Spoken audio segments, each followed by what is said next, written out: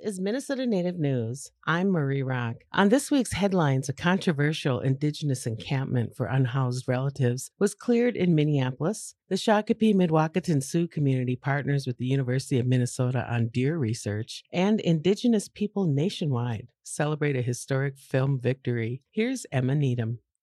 Last week, a federal judge ruled that the city of Minneapolis could clear a controversial encampment for the unhoused community. Camp Nenokasi, a volunteer-run and Indigenous-led camp, had filed a lawsuit hoping to stop the closure and buy more time to get residents needed help. Camp Nenokasi residents are majority Native American. The suit alleged that encampment evictions violated residents' rights under the U.S. and Minnesota state constitutions. No process was provided for residents to contest this type of eviction or collect their possessions and property in the event of an eviction. The suit also alleged a history of systemic government brutality and genocidal displacement of Indigenous peoples, stating, quote, Camp Nenokasi sits on lands taken from the Dakota peoples through deception, bad faith, duress, and threat of violence more than a century ago, end quote. The camp leaders said they took on a massive role in finding residents housing and keeping people sober. Camp Nenokasi sat on the city-owned lot on 13th Avenue South and East 23rd Street since August of 2023. Approximately 160 people have called the camp home during that time. Since clearing the camp, some residents have taken camp at another site a few blocks down the street. Minneapolis officials said in a statement that the city alone does not have the resources to address multiple encampment sites of unsheltered residents at once, and called for a coordinated approach between city, county, and state programs to create long-term provisions of shelter, housing, and social services.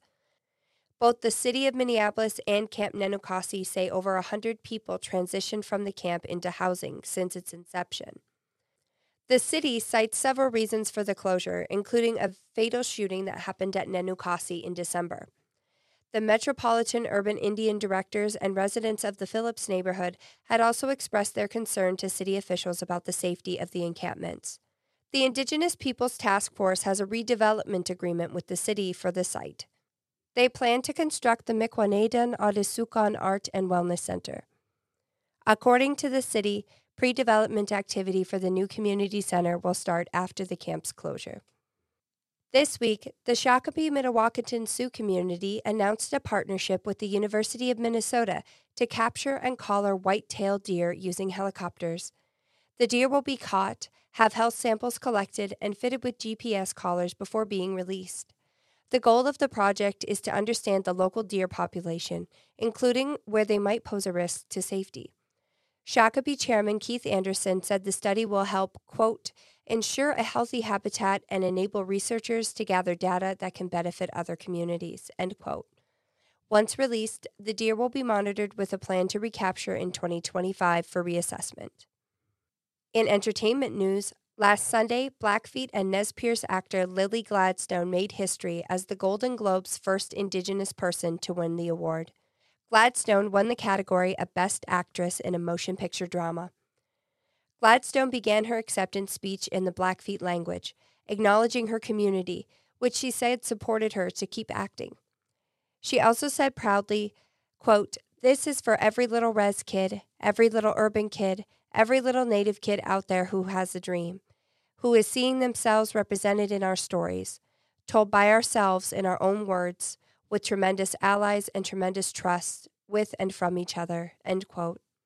Gladstone won the Golden Globe for her portrayal of Molly Burkhart, an Osage woman struggling amid the murders of her family and community by greedy settlers in Martin Scorsese's Killers of the Flower Moon, which debuted in October 2023. For Minnesota Native News, I'm Emma Needham.